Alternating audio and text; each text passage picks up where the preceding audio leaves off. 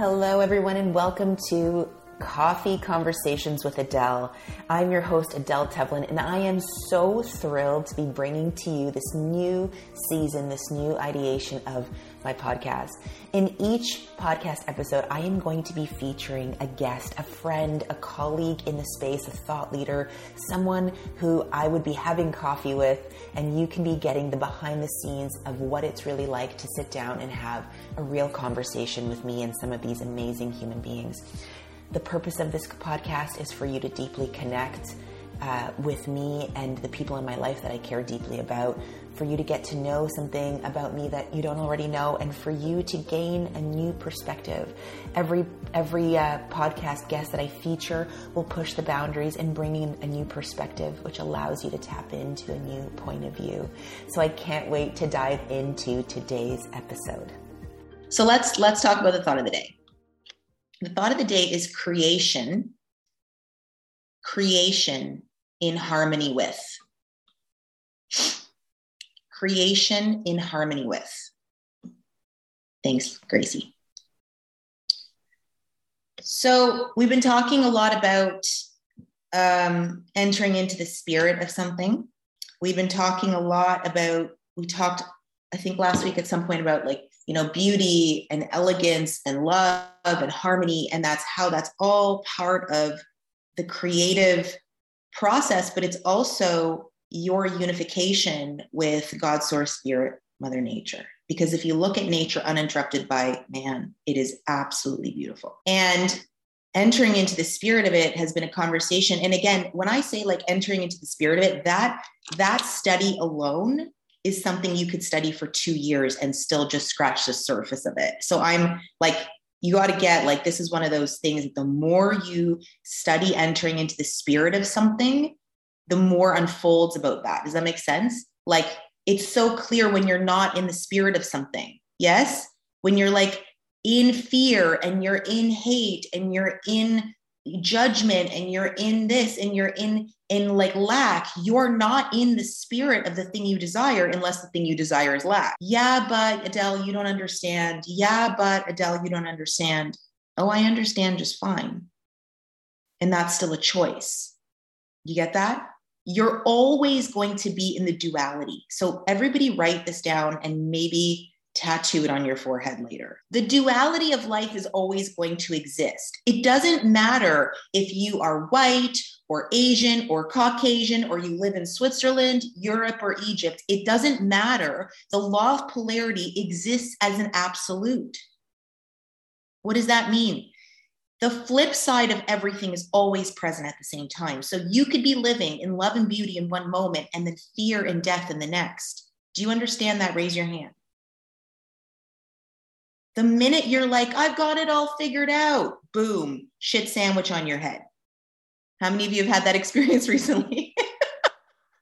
Everything's amazing. I am God in the flesh. Boom, shit sandwich on your head. Your kid gets sick, or the car breaks down, or clients being an asshole, or something else is going on. It's always there. There's no rock you can crawl under to escape the laws of the universe.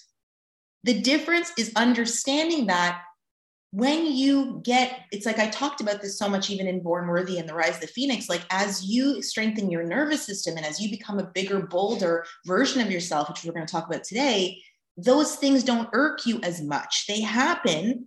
Someone could look at me in the face and tell me I'm a fucking idiot, and I would look at them and go, good for you. I don't care. I used to be someone that would take down for months on end. I don't think I'd get out of bed.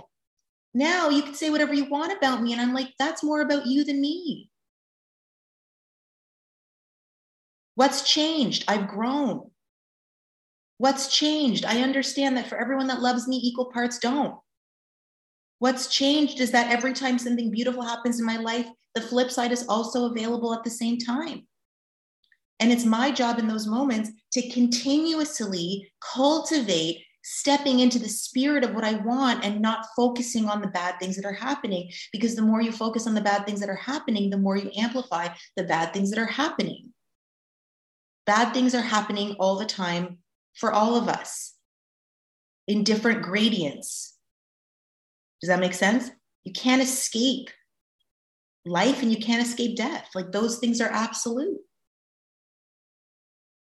And so the focus is learning how to understand that the universe, like when we drew that circle, drew the stick person and then the circle around it, like you're in it. You are the center of your own universe. Write that down. Again, you've heard me teach that lecture. You're the center of your universe. You're not the center of the universe. That's the distinction. That's arrogance versus self-esteem. Very razor's edge, my friends. When you think you're the center of the universe, that's arrogance. You're the center of your universe. You're the creative person. You're the creative faculty. It begins and ends with you. You're the fon center ego. You're the source. Yes? But you're the center only of your universe. You're not the center of other people's universe. Nor should you ever seek to be the center of other people's universe. Which isn't so easy when you're married and you have kids and you think you need to be the center of their universe. You're not the center of their universe. Or for your small children, you are the center of their universe until they become teenagers, and then you no longer exist, right? So when you think about creation in harmony with, and you think about love as a frequency, as a vibration, is the highest order, it's the highest vibration in the universe. It's literally saying I'm in harmony with the things that I desire.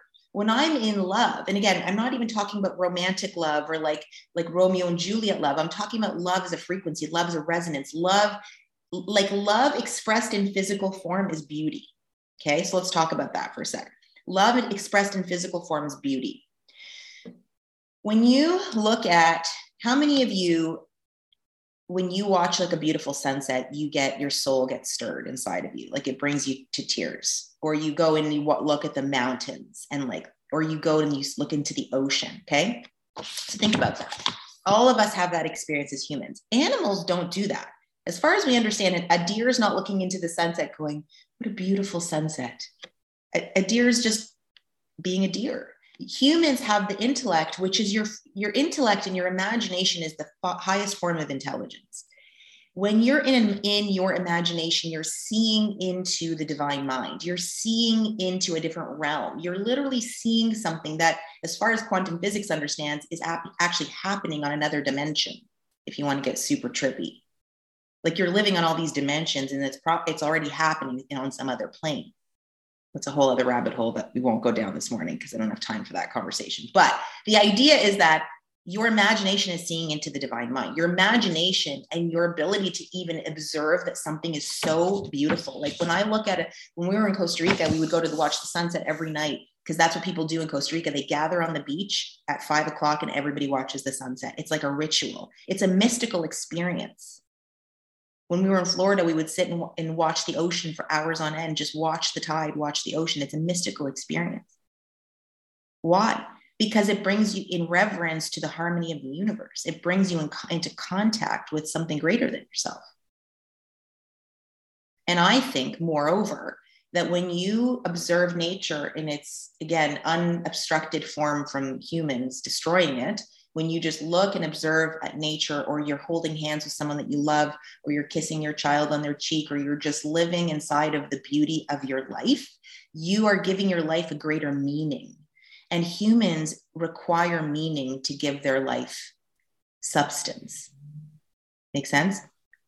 So beauty and love and harmony aren't just like random words I'm throwing out for you to like Google and then try to intellectualize. These are like principles to live by when you're thinking about how you want to create your life. Because manifestation is just creation. Yes, you've heard, like people love to like it's very trendy to talk about manifestation, and like the 7 steps to manifest and all this stuff. But the truth is, and I'm not suggesting that there maybe aren't 7 steps on some person's, like for some people. In my experience, it's actually quite simple. There's really 1 step to manifestation. Enter into the spirit of the thing that you want and hold that frequency as long as you humanly can. And when you notice the duality, you re-enter into the spirit of the thing that you want. You don't stand it, you don't hang out in the misery, or you don't hang out in the lack. You don't hang out in the fear. You don't hang out in the gossip. You don't hang out in the judgment.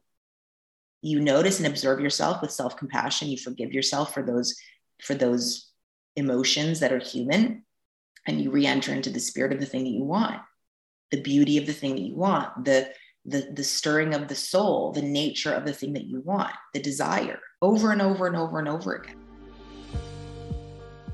Thank you so much for tuning in to today's episode of Coffee Conversations. It really means the world to me that you take time every week to listen to now a very thought-provoking conversation with me and some of my close friends and peers in the industry, a little bit of a behind the scenes, a dialogue of what it would be like to have coffee with me and some of my friends who are thought leaders in this space. And I just want you to know something, that you're so worthy of success, and you can have whatever it is that you desire. I believe in you, and I can't wait to see you in the next episode.